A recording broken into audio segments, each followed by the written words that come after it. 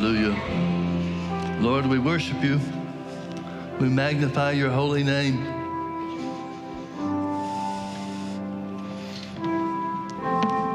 We thank you for all that you've done for us. We thank you for the greater things that are yet to come.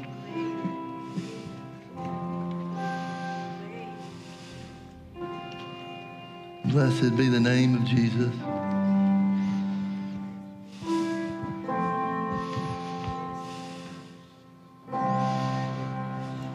Let's make our confession. This is our year of Jubilee. We expect manifestations of the Holy Ghost and power.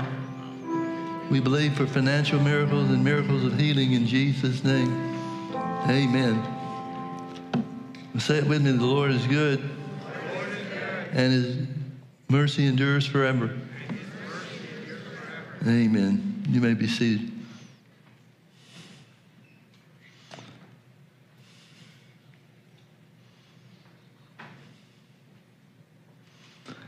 We've been teaching on the ministry of Jesus for the last several weeks, and we want to go a little bit further in that. So we want to start in two different scriptures, in Luke chapter 4 and in Mark chapter 6. Luke chapter 4, beginning in verse 14. And Jesus returned in the power of the Spirit unto Galilee, and there went out a fame of him throughout all the region round about. And he taught in their synagogues, being glorified of all. And he came to Nazareth, where he had been brought up. And as his custom was, he went into the synagogue on the Sabbath day and stood up for to read. And there was delivered unto him the book of the prophet Isaiah. And when he had opened the book, he found the place where it was written, The Spirit of the Lord is upon me, because he has anointed me to preach the gospel to the poor. He has sent me to heal the brokenhearted, to preach deliverance to the captives, and recovering of sight to the blind, to set at liberty them that are bruised, and to preach the acceptable year of the Lord. And he closed the book and gave it again to the minister, and sat down. And the eyes of all them that were in the synagogue were fastened on him. And he began to say unto them, This day is this scripture fulfilled in your ears. And all bare him witness, and wondered at the gracious words which proceeded out of his mouth. And they said, Is not this Joseph's son? And he said unto them, You will surely say unto me this proverb, Physician, heal thyself. Whatsoever we have heard done in Capernaum, do also here in thy country. And he said, Verily I say unto you, no prophet is accepted in his own country. But I tell you of the truth, many widows were in Israel in the days of Elijah, when the heaven was shut up 3 years and 6 months, and when great famine was throughout all the land. But unto none of them was Elijah sent, save unto Sarepta, a city of Sidon, unto a woman that was a widow. And many lepers were in Israel in the time of Elisha the prophet, and none of them was cleansed, saving Naaman the Syrian. And all they that in the synagogue, when they heard these things, were filled with wrath, and rose up and thrust him out of the city, and led him to the brow of the hill whereon the city was built, that they might cast him down headlong. But he, passing through the midst of them, went his way.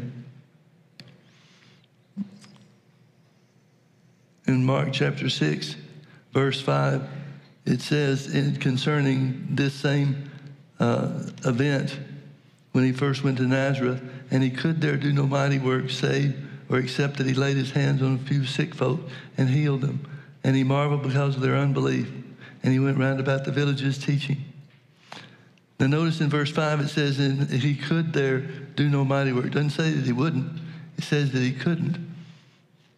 Now this cuts crossways with a lot of people's idea, their beliefs about Jesus and the way that he ministered and so forth. But it tells us that Jesus preached to them, or began to teach them, that he was anointed by the Holy Ghost. We know the story. Each of the gospel writers tell the story of how Jesus was baptized by John in the Jordan River. And during that experience, the Holy Ghost came and landed on him. He flew down from the heavens and landed on Jesus and remained there. So Jesus is saying in Nazareth that he is anointed of the Holy Ghost or empowered by God himself to perform healing works and miracles. But he was not able to perform those works and miracles because the people didn't believe. Now, most people, I think, in the body of Christ today, have the idea that if it's the will of God for something to be done, then it's going to happen no matter what. And Luke chapter 4 tells us that God has empowered Jesus to carry out his will, which can be summarized by the things that he says he's anointed to do. He's anointed to speak or preach, and he's anointed to heal. But he couldn't perform those healing works because of the people's lack of faith in the claims that he made.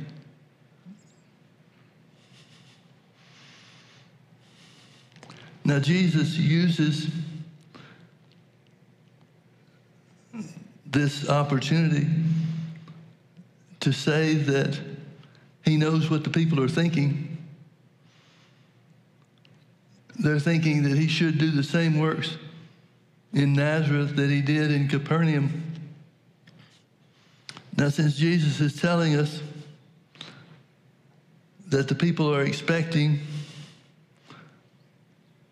or at least curious about, the things that happened in Capernaum, I think it's important for us to see what took place in Capernaum. It says here, after the people got upset, Jesus walked through the midst of them and left.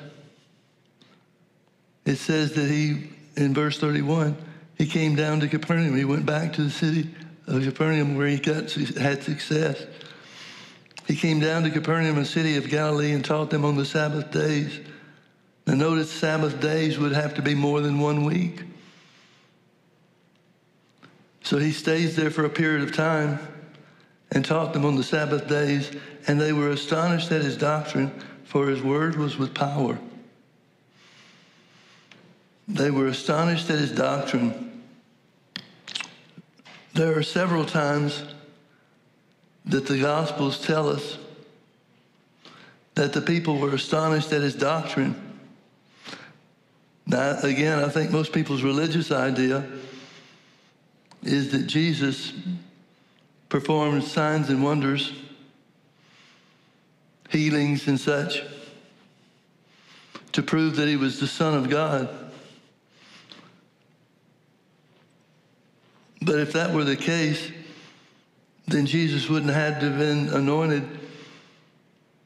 He was the Son of God throughout his life.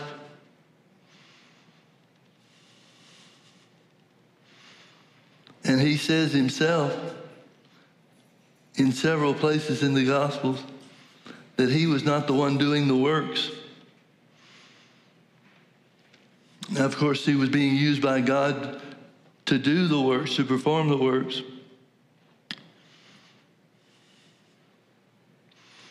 But the fact that he was anointed, specifically anointed to preach, to teach, and to heal the sick,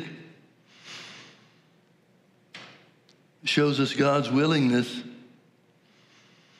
But the method, willingness to heal and willingness to perform miracles, but the method, the way that it took place was through the doctrine that the people said they'd never heard it in this way before. They're not marveling at him, they're marveling at his doctrine, the teaching. Jesus spent a good portion of his earthly ministry teaching and preaching about the authority that God has given unto man. Now, Mark's gospel, we're going to go back and forth between Mark and Luke to identify what happened in Capernaum and what never happened in Nazareth. Mark chapter 1, verse 21, and they went to Capernaum, and straightway on the Sabbath day he entered into the synagogue and taught. And they were astonished at his doctrine. Notice they were amazed not by Jesus himself, but they were astonished at the teaching that he did. They were astonished at his doctrine, for he taught them as one that had authority and not as the scribes. This phrase, as one that had authority, is better translated as he taught them that man had authority. That man has authority here on the earth. The word as it means how. It's talking about a method of something. He taught them how that had authority literally means to hold. He taught them the doctrine that they were amazed at. He taught them how to hold authority and not as the scribes. The scribes would teach that God's will was supreme and whatever God willed to take place would take place. And if God didn't will for something to happen, no matter what we might attempt to do, it wouldn't take place. But Jesus comes teaching that man has authority in the earth. And the people were astonished at that doctrine.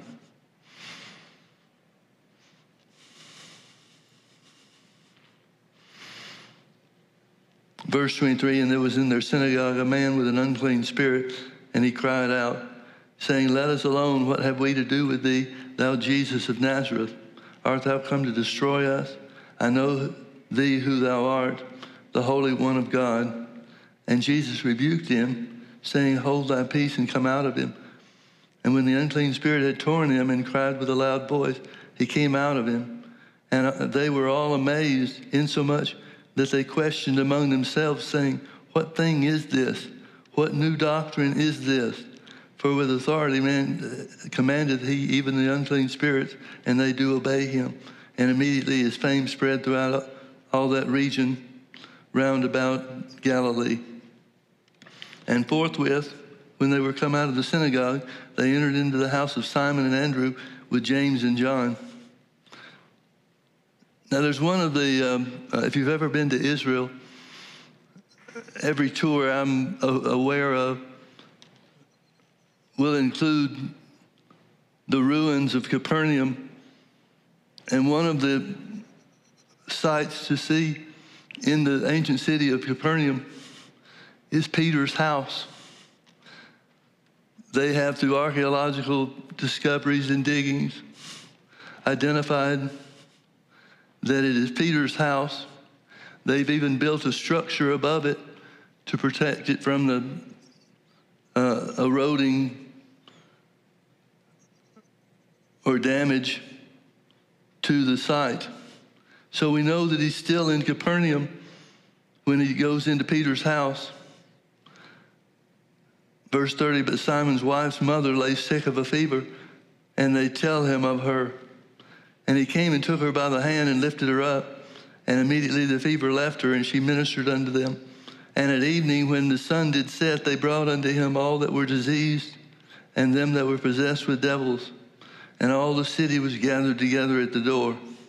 And he healed many that were sick of divers diseases, and cast out many devils, and suffered not the devils to speak, because they knew him. So the works that were done in Capernaum, that the people in Nazareth had heard of, that Jesus was aware that they had heard of.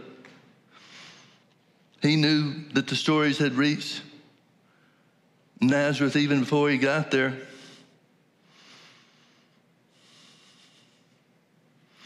And those were healing works that took place. And all the city was gathered together at the door of Peter's house. Well, I understand why Jesus would expect the people of Nazareth to have healings and miracles, just like Capernaum did. The whole city was turned upside down by the work of Jesus in Capernaum, but he couldn't get it to work in Nazareth. And he marveled at their unbelief. They thought they had some information. The people that were in Nazareth thought that they had some information that disqualified Jesus from being a miracle worker, specifically that disqualified him from being the Messiah, which some had already claimed him to be.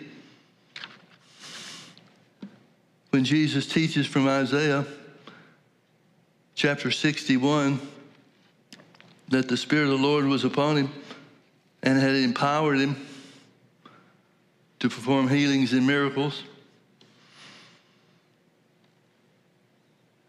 it turned one city upside down, and it made one city mad. The people in Nazareth were upset with him, angry with him,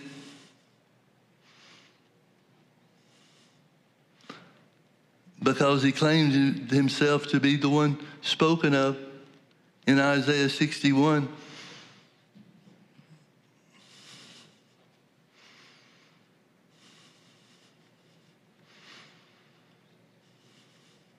Let's keep reading in Mark chapter 1, verse 35. And in the morning, rising up a great while before day, he went out and departed into a solitary place, and there prayed. And Simon and they that were with him followed after him. And when they had found him, they said unto him, Everybody's looking for you. All men seek thee. And he said unto them, Let us go into the next towns, that I may preach there also, for therefore came I forth. And he preached in the synagogues throughout all Galilee, and cast out devils. Jesus continues his healing ministry from town to town or village to village by ministering in their synagogues, certainly on the Sabbath day, but he's probably ministering there during the weeks as well. Verse 40, and there came a leper to him, beseeching him and kneeling down to him and saying unto him, If thou wilt, thou canst make me clean. And Jesus, moved with compassion, put forth his hand and touched him and said unto him, I will, be thou clean. And as soon as he had spoken, immediately the leprosy departed from him, and he was cleansed. And he straightly charged him and forthwith sent him away, and said unto him, See thou say nothing to any man, but go thy way, show thyself to the priest, and offer for thy cleansing those things which Moses commanded for a testimony unto them. But he went out and began to publish it much, and to blaze abroad the matter insomuch that Jesus could no more openly enter into the city, but was without in desert places, and they came to him from every quarter. The testimony of the healing works that Jesus has performed, in this case, upon a leper,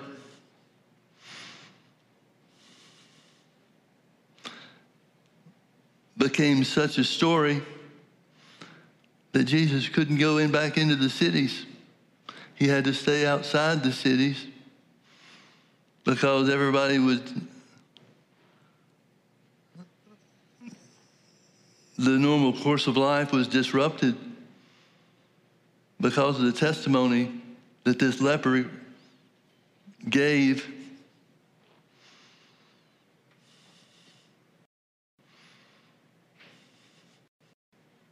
And notice the leprosy. The leper was cleansed of leprosy just by getting a question answered. Now, the reason I want to point this out is because just as in Nazareth, I had a question about Jesus being the heritage. Jesus was the son of Joseph and Mary. they thought, the people of Nazareth thought, that that disqualified Jesus from being able to claim him to be the Messiah. When he begins teaching in the synagogues, well, this leper, he had a question too. He had something that he was unsure of, that had he taken the same approach that the people in Nazareth took, then he would have failed to receive his healing, even though Jesus will. So the leper comes to Jesus and says, I believe you can heal me if you only will. I'm sure he's heard of the things that have happened right in his own city. He was aware that the whole city turned upside down, so to speak, and came to Jesus to receive healing miracles. Folks, God doesn't get upset because we have questions. But it's how we approach him regarding our questions that make the difference. That question will stop the power of God or open those to the power of God to be received. His question was simple. Is it your will to heal me? Jesus was moved with compassion and stretched forth his hand instantly and laid his hand on this leper, and immediately his leprosy was cleansed.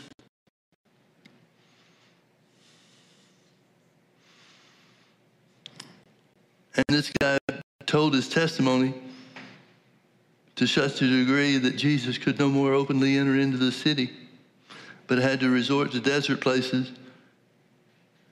They came to him from every quarter.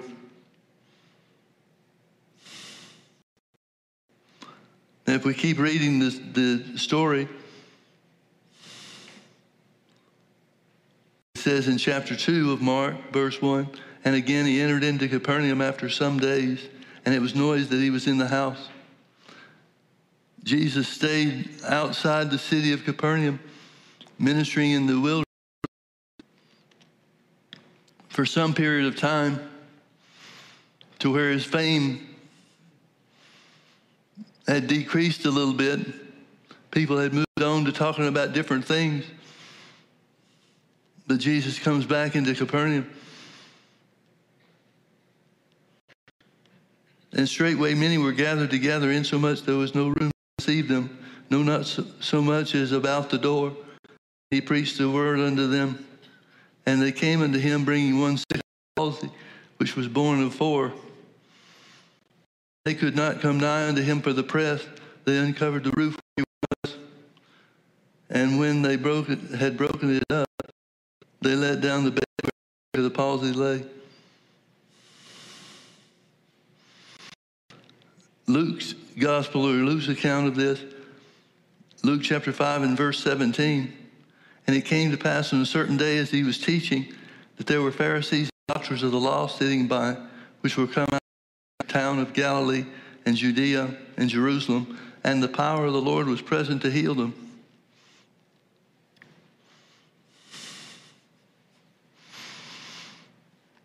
Notice that phrase, the Lord was present to heal them.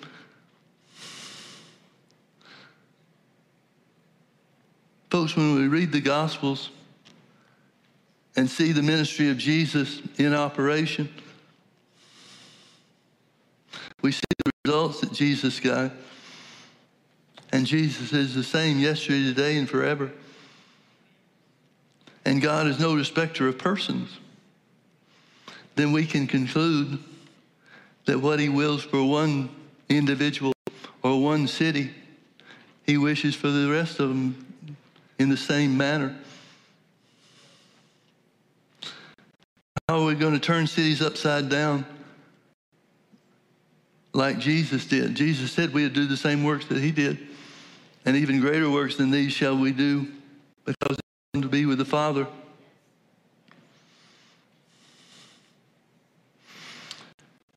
I guess I don't think it's a perspective, but one of the things that I've dealt with concerning the works of Jesus and proclaiming that he is Christ, the Messiah, that he's Jehovah Rapha, God that healeth thee. And simplistically, I guess other ministers that have the same desire to follow these things or operate in these things as I do, I guess the idea is that if you just taught well enough, that you could get the same results as Jesus got. But the reality is, Jesus, who is the best teacher that ever could be, ran into situations where, in spite of his teaching, people allowed the questions they had to gain the highest place in their belief system, and as a result, forfeit the healing power of God or forfeit healing miracles when they could present their questions just like the leper did, and it becomes a stepping stone for receiving rather than the objection that detours the will of God to receive the healing that they need. But if we look at the people that are described in this 5th chapter of Luke's gospel, it says the power of the Lord was present to heal them. The power of the Lord was present to heal them. That tells us that the people that were in the house with Jesus, packed in so tightly that they couldn't get anybody else in, there had to be sick people in that crowd. But it specifies that there were others in the crowd. The religious ones were there.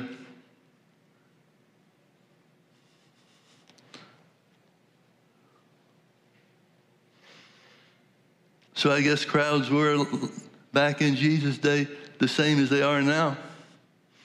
Some people are believing and other people aren't.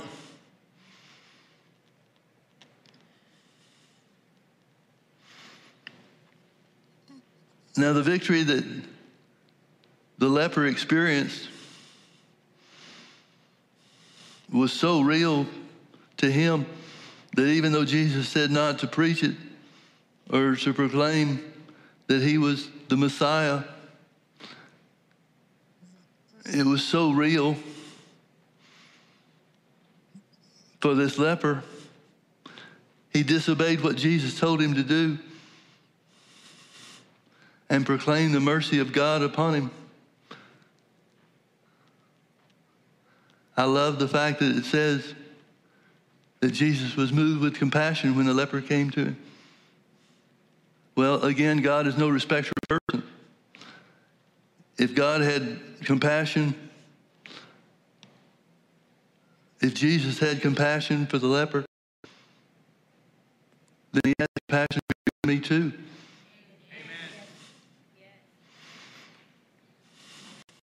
And the Bible talks about the compassion of Jesus bringing about many miracle works.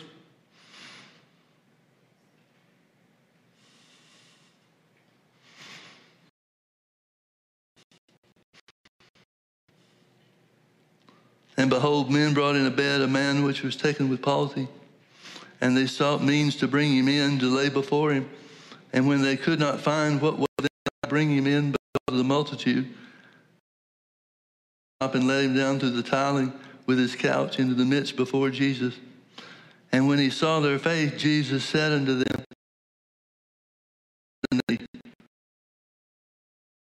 reason, saying, who is this which speaketh blasphemy? Who can forgive sins but God? But when Jesus perceived their thoughts, he answering said unto them, What reason ye in your hearts? Which is easier to say, Thy sins be forgiven thee, or to say, Rise up and walk? But that you may know that the Son of Man has power upon earth to forgive sin, he said unto the sick of the palsy, I say unto thee, Arise and take up thy couch, and go into thy house. And immediately he went before them, and took up that whereon he lay, and departed to his own house, glorifying God. And they were all glorifying God. They were filled with peace. We have seen strange things today. Never been like this before.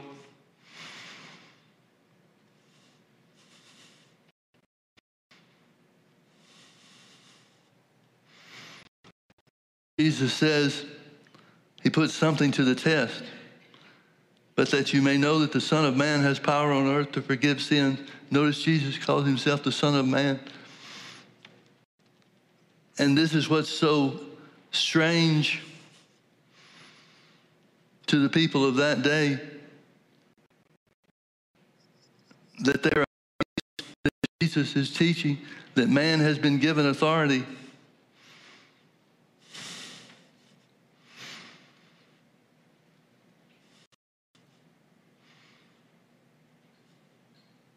Jesus preaches everywhere he goes. And in some way or another, he preaches that man has been given authority over evil spirits and over sickness and disease.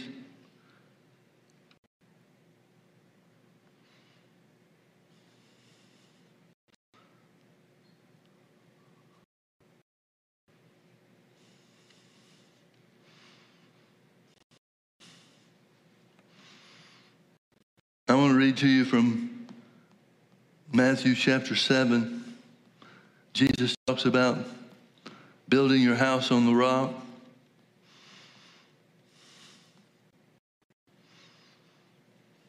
Verse 24, Therefore whosoever heareth these sayings of mine and doeth them, I will liken him unto him, a wise man, which built his house upon a rock. And the rain descended, and the floods came, and the winds blew, and beat upon that house, and it fell founded upon a rock. And every one that heareth these sayings of mine, and doeth them, shall be likened unto a foolish man, which built his house upon the sand. The rain descended, and the floods came, and the winds blew, and beat upon that house, and it fell, and great was all of this. And it came to pass, when Jesus had ended these things, the people were astonished at his doctrine. The folks, your house, the parable of the man building your house on the rock, that's the exercise of authority from man's point of view, from man's perspective. And the people are astonished at his doctrine. They're amazed that Jesus is telling them that they have authority over evil works and the work of the devil and sickness and disease. Things that they consider themselves to be powerless concerning. And so they're astonished at his doctrine. Verse 29, he taught them as one having authority. This is the same phrase that we saw earlier. The word as is the word how. The word really means to hold. For he taught them how to hold authority and not as the scribes. Again, it speaks of the contrast to what the people are expecting or used to. Whatever God's will be done. Whatever God wills will take place. And if something doesn't take place, it's because it wasn't his will. Which is very similar to the modern day church doctrine that many, maybe most Christians hold fast to in our day. But these people were astonished at his doctrine, for he taught them how to hold authority and not as the scribes. If you think about it, the best way for God to make himself known among the people, make his will known among the people, would center around the teaching of man having authority in the earth.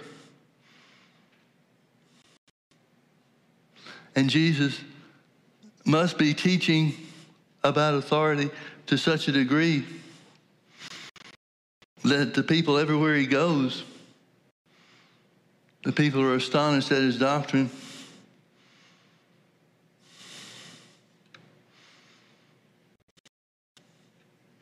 Back to Mark's gospel, Mark chapter 6.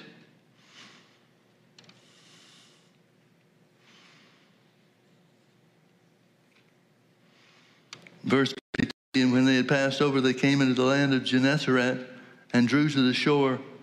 And when they were come out of the ship, straightway they knew him, ran that whole region round about, and began to carry about in beds those that were sick, where they heard he was. Whenever he entered into villages or cities or country, they laid the sick in the streets and besought him that they might touch it as if it were but the border of his garment, and as many as were made whole. Boy, I'd sure like to see God do things like that again.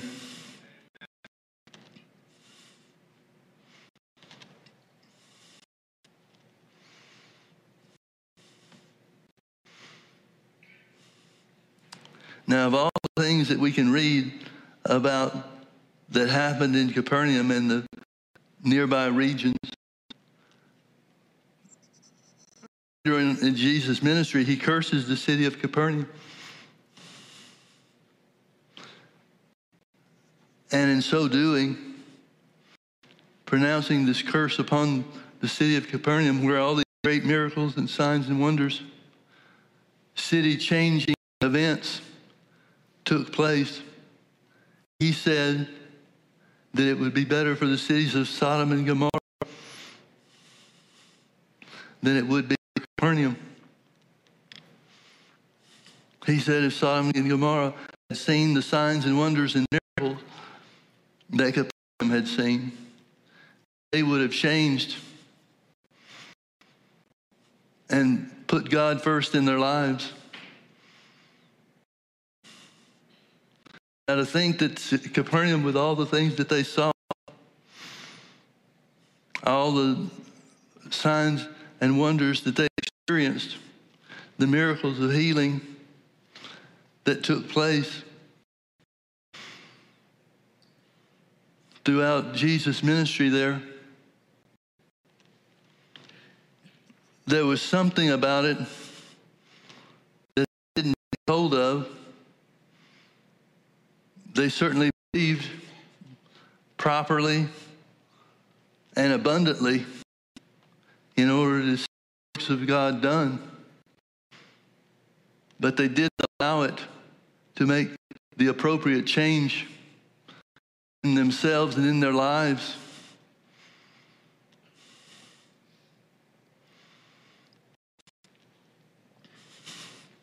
I wonder how many people who claim that if they see miracles, then they believe. This seems to disprove that idea.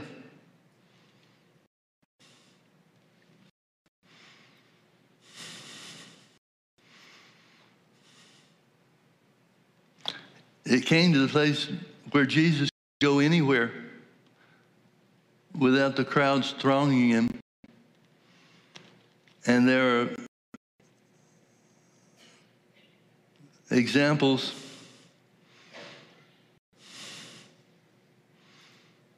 that identify what God would have for us. His willingness to make himself known. In Mark chapter 5, we've got the story of a woman with the issue of blood.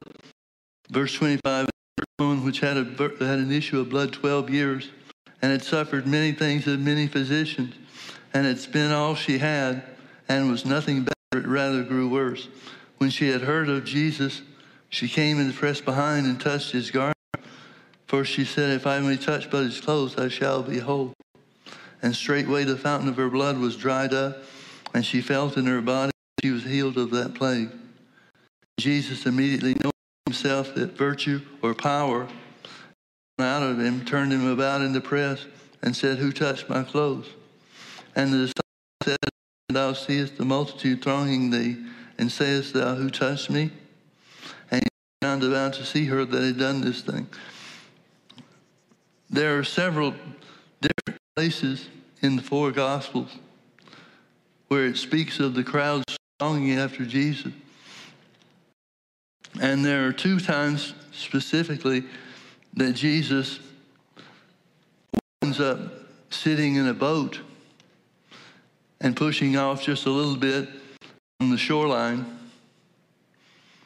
because the people were thronging him, and it was the only way he could get away from them, arm's length away from them, so to speak.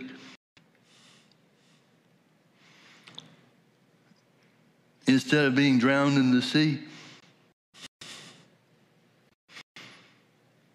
The disciples used to the crowds thronging Jesus. Jesus is experiencing that over and over again, really everywhere that he goes. So when he asked, who touched my clothes, the disciples are marveling at him and said, thou seest the multitude thronging thee, and sayest thou, who touched me? Now, what people are trying to do is touch the hem of his garment, touch him or his clothes. And the Bible tells us that in city after city, whoever touched his clothes was made whole. That tells us something about the healing anointing. It can be saturated or kept by certain substances, material being one, materials being included. Jesus looks round about to see her that had done this thing, but the woman, fearing and trembling, knowing what was done in her, came and fell down before him and told him all the truth. And he said unto her, daughter, thy faith has made thee whole. Go in peace and be whole of thy plague. Her faith made her whole. And she was the only one in this crowd, this multitude, however much a multitude is. I can imagine hundreds of people reaching out to touch him. And in certain situations, there were more than that. But out of the hundreds of this multitude, only one person received healing. What about the other sick people in the crowd? We don't specifically know that there were other sick people, but it would certainly stand to reason. What were the people thronging him for, if not to receive something of him? But they're not operating in faith. They may help, I'm sure everybody's hoping for results. I'm sure every sick person in the crowd who have joined themselves to this multitude, certainly because of what they've heard.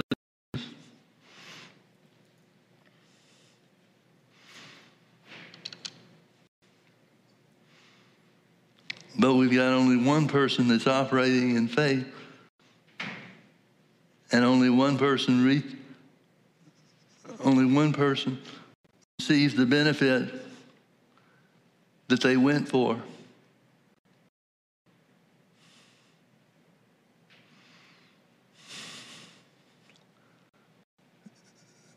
Now, I'm glad that we've got these stories of individuals,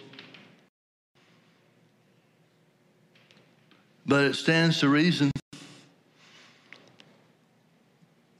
that since we have these individual stories of people who join themselves to Jesus and the multitudes, as in the woman with the issue of blood case, operating in faith,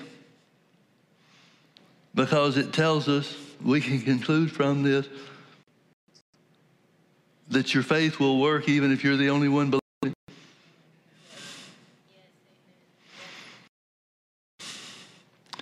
Let's say it this way. God doesn't withhold healing power to anyone, to any individual that's operating in the principles of faith the Bible outlines for us, even if they're the only ones that do. She was the only one that reached out in faith to touch Jesus. Other people are touching him. The disciples were trying to get across, thou seest the multitude thronging thee, and sayest thou, who touched me? So you got a lot of people, maybe hundreds of people, that are touching Jesus, hoping for something, but only one person that's expecting something gets results.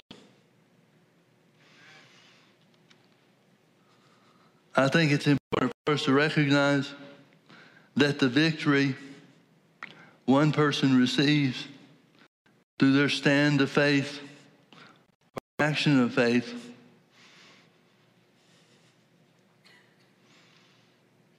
are instructive to us, so that we can always expect to receive what God has for us.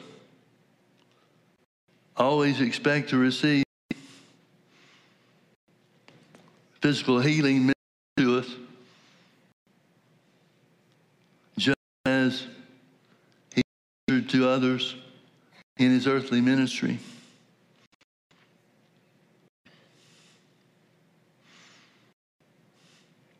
Mark chapter 4, verse 1, and began again to teach by the seaside, and was gathered unto him a great multitude, so that he entered into the ship and sat in the sea, and the whole multitude was by the sea on the land. And he taught them many things by parables, and said unto them, doctrine, hearken, behold, not a sower to sow. And then he tells the story, the parable of the sowing the word, which is a parable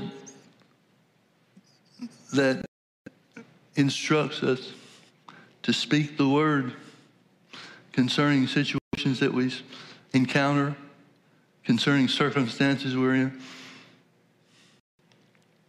Here's his doctrine of man having authority.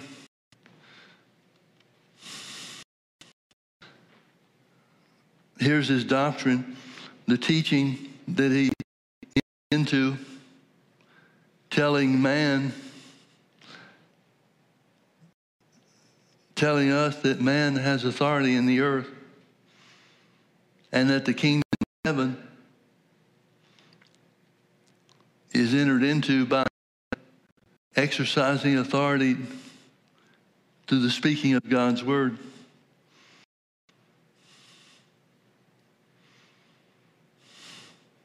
This is what the people are amazed by, his doctrine of how to hold or how to use authority.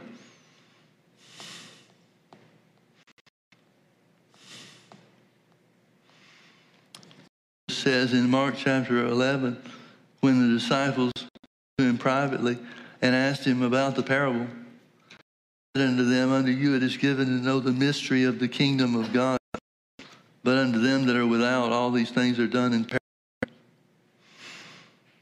Unto you it is given to know the mystery of the kingdom of God. There's a mysterious aspect to the kingdom of God the kingdom of God would be the will of God taking place in your life here on the earth, just as it will be in heaven. Amen. Yes. What is that mystery? The mystery is what you receive is based on what you say. The mystery of the kingdom is left up to you.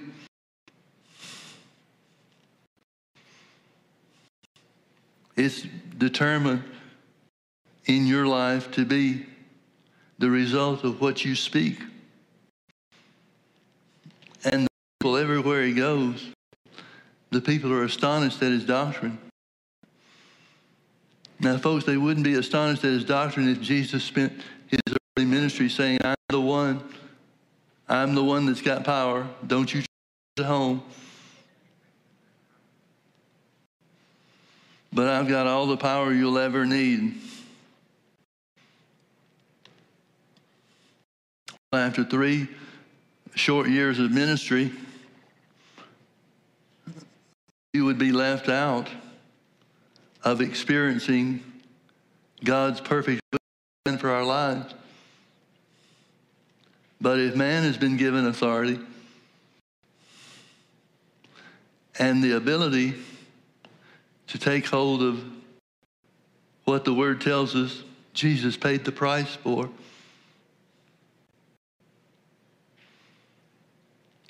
then it's up to us. And that's what the people are astonished at. They're astonished that it's not like the scribes tell them that if God does something for you, he'll just do it. And if he doesn't do something for you, then it's because he doesn't want anything for you.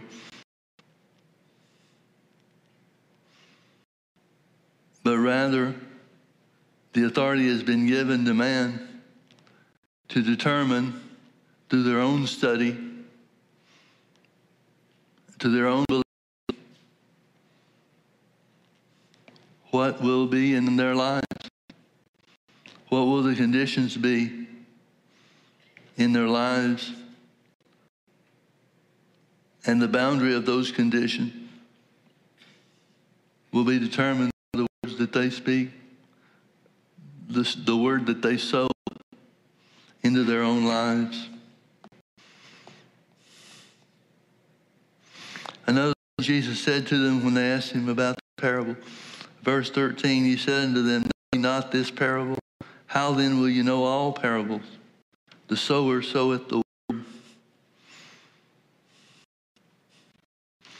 He's telling them that this is the basis, the foundation for all of the things of God being received in your life. And he says that the knowledge, experience that the parables that he teaches brings to them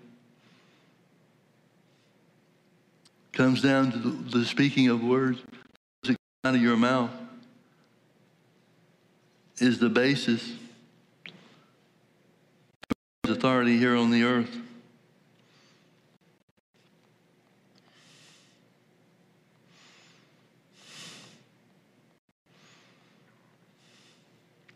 Verse 26 of Mark chapter 4, he said, so is the kingdom of God as if a man should seed into the ground. The kingdom of God is entered by the words that we speak.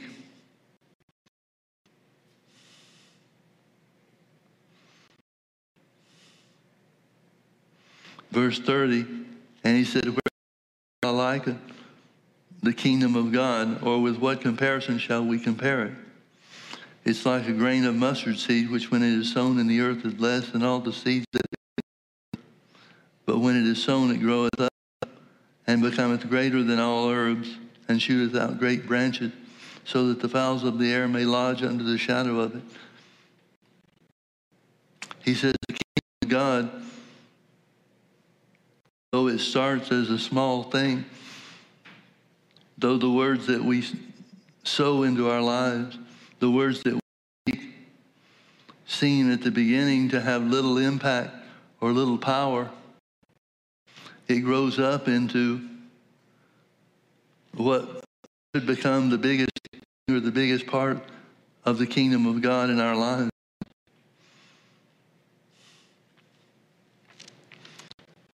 As well as I do, that whenever we step out, reach out to take hold of some blessing of God that the Bible describes to us,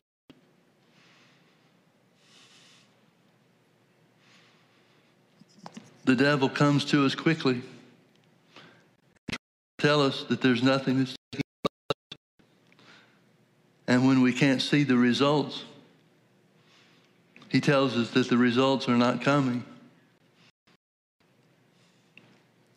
But the principle of the kingdom of God is to speak the word of God, exercise our authority by speaking the word of God. It may not look like it's starting as much, but it becomes the biggest part of our lives.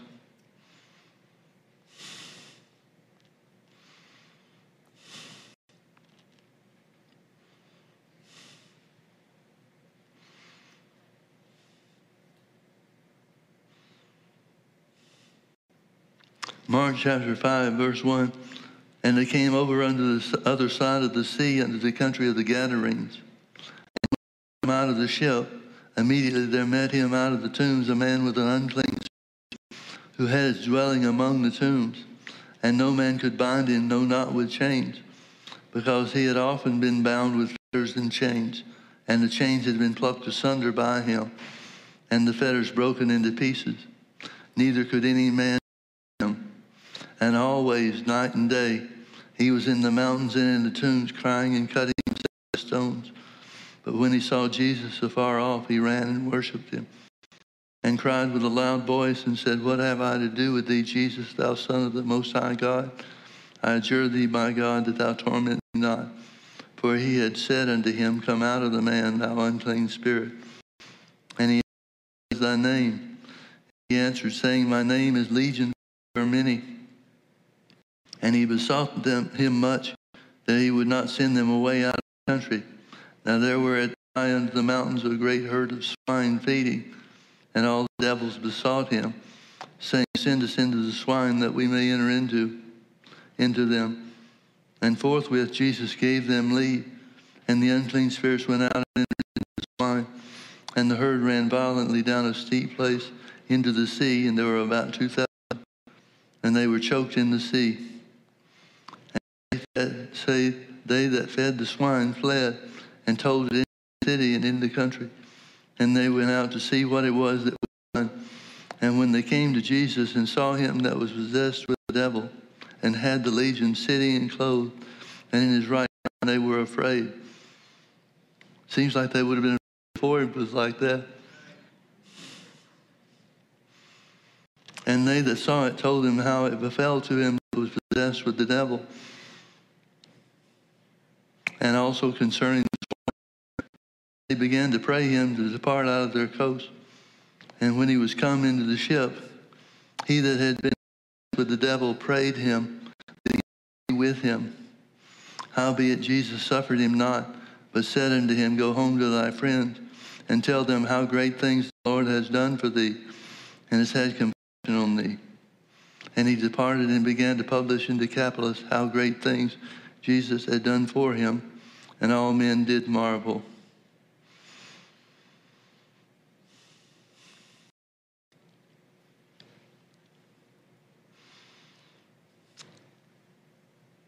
Well, I can certainly understand this guy would want to join himself to Jesus and the disciples. But instead, notice he made a big deal. He began to publish in Decapolis how great things Jesus had done for him. All men did marvel.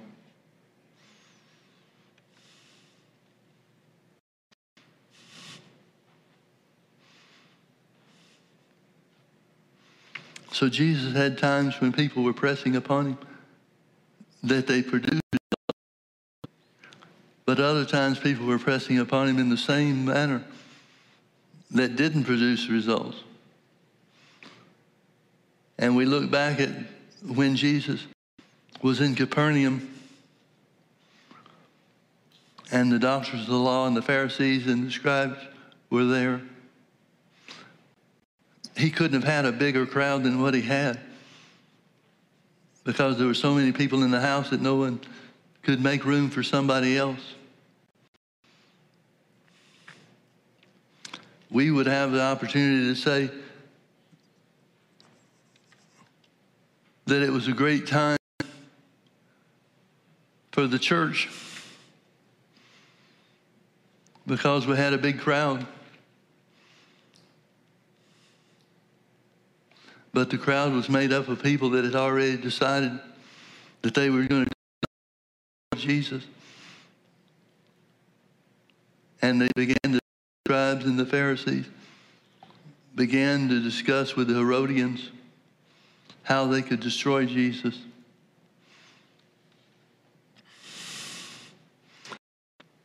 Folks, that's not a real good example that many ministers would like to follow today. I don't know that I would be real proud or happy to look out around the crowd wondering how many people are trying to destroy me. But being satisfied because the crowds were up, our attendance numbers are up.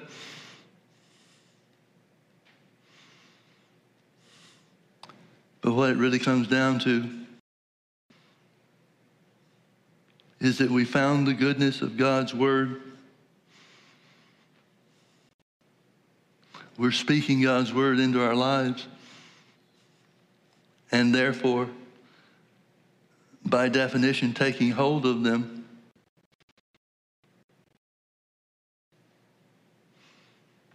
Walking by faith in the fullness of what God has for us.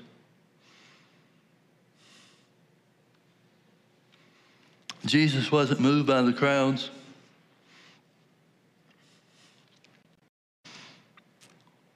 And as we said before, no one could do a better job of teaching than Jesus did.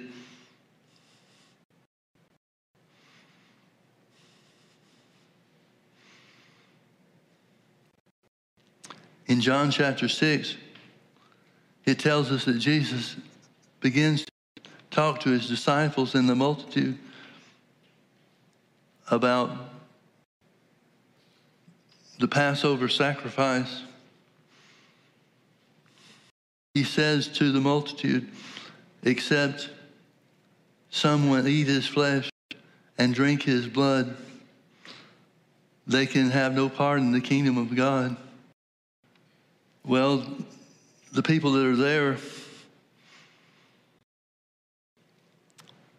take that literally and claim that Jesus is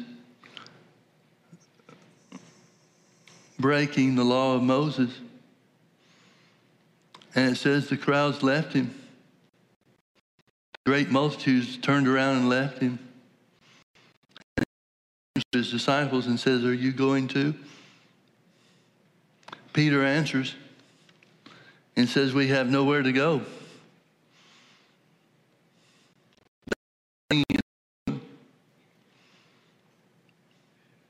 He doesn't say, "No, we'd like to understand what you're saying, but we're with you no matter what."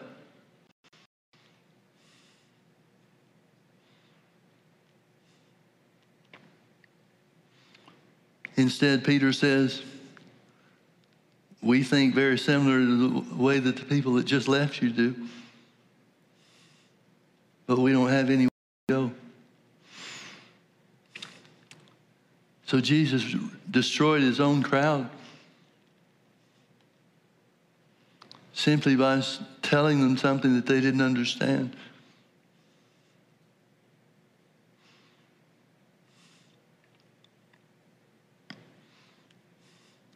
Crowds don't matter to God unless people are operating in faith, unless their heart is right toward God. The size of the crowd really doesn't matter. Jesus would rather have a small crowd that believe in his word than a big crowd that aren't committed to him.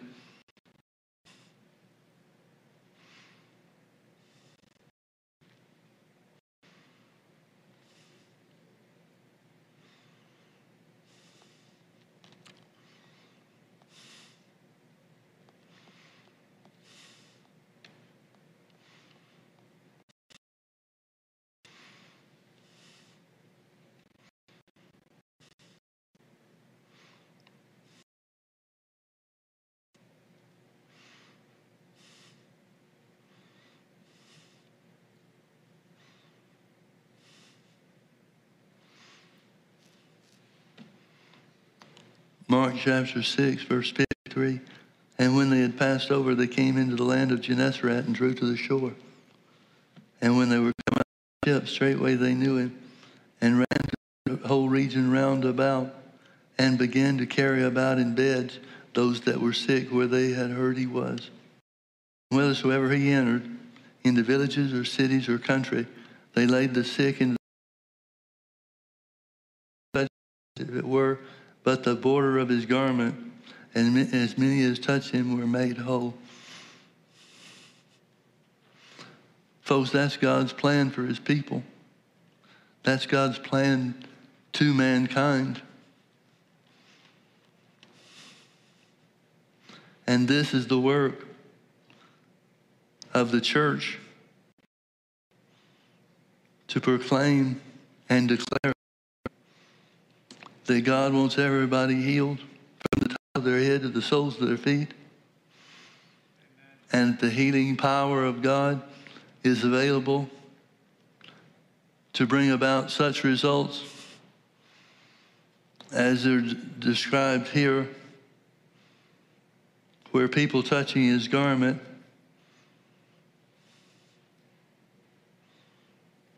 brings about complete and divine health.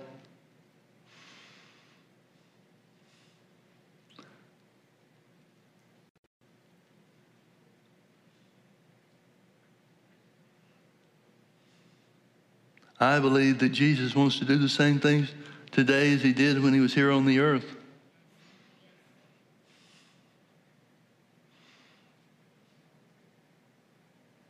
I believe that the last days will show such a display of the power of God, where everybody that's sick is well and made whole to the same healing, the same healing anointing that Jesus operated in when he was here on the earth.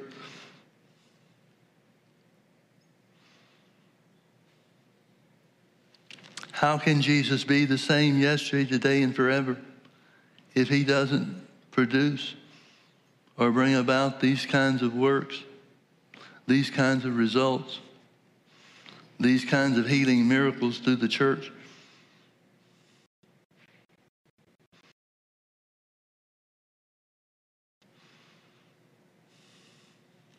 We look at these things, or I look at them, and I somehow attach to them the idea that this would be a very rare occasion, a very unusual work. But these were things that took place with Jesus when he was here on the earth.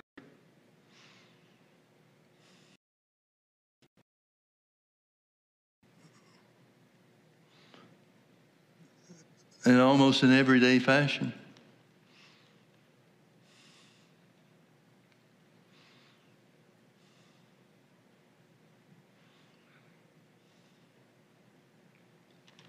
Jesus said, the works that I do shall you do also, and even greater works than these shall you do, because I go unto my Father.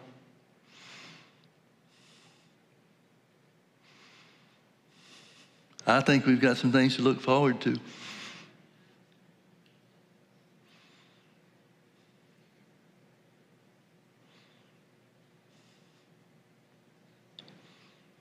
This is who Jesus is.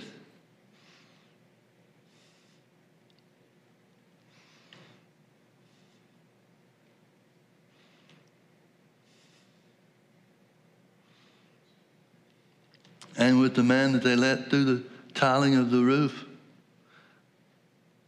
he proved that forgiveness of sin and the healing of the sick were comparable in that the same power that forgives sin is the power that heals sickness and disease.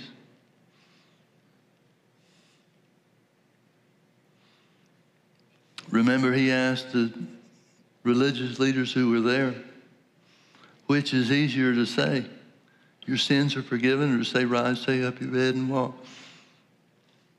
The point that he was making, it was the same power that forgives sin, the same power that we walk in, the forgiveness of sins that brings us into the family of God to begin with,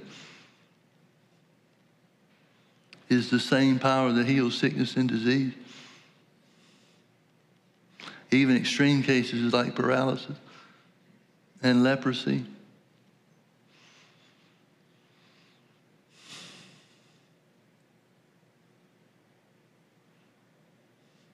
I believe we've got some things to look forward to. Father, in the name of Jesus, we see that everything that Jesus did for us is accessed by the prayer of faith. And the prayer of faith is the prayer that believes it receives when it prays. So, Father, we believe that we receive the healing anointing that breaks the yoke of sickness and disease in the same measure that Jesus operated in these examples that your word gives us.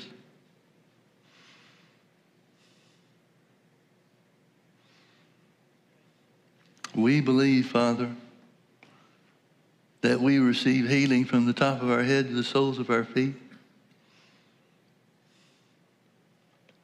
And we believe that we receive the healing anointing that heals all that are sick.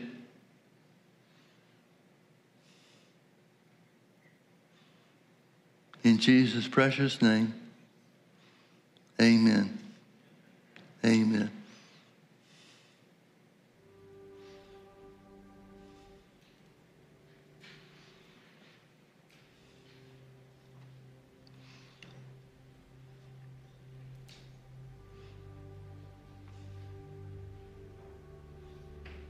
Say it with me, I am healed by the stripes of Jesus. From the top of my head to the soles of my feet. In Jesus' name. Amen. Hallelujah.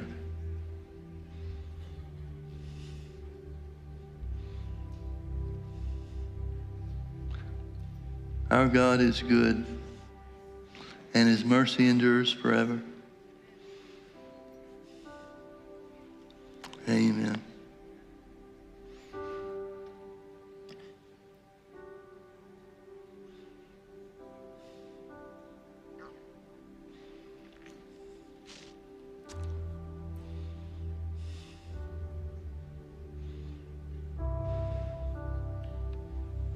Amen.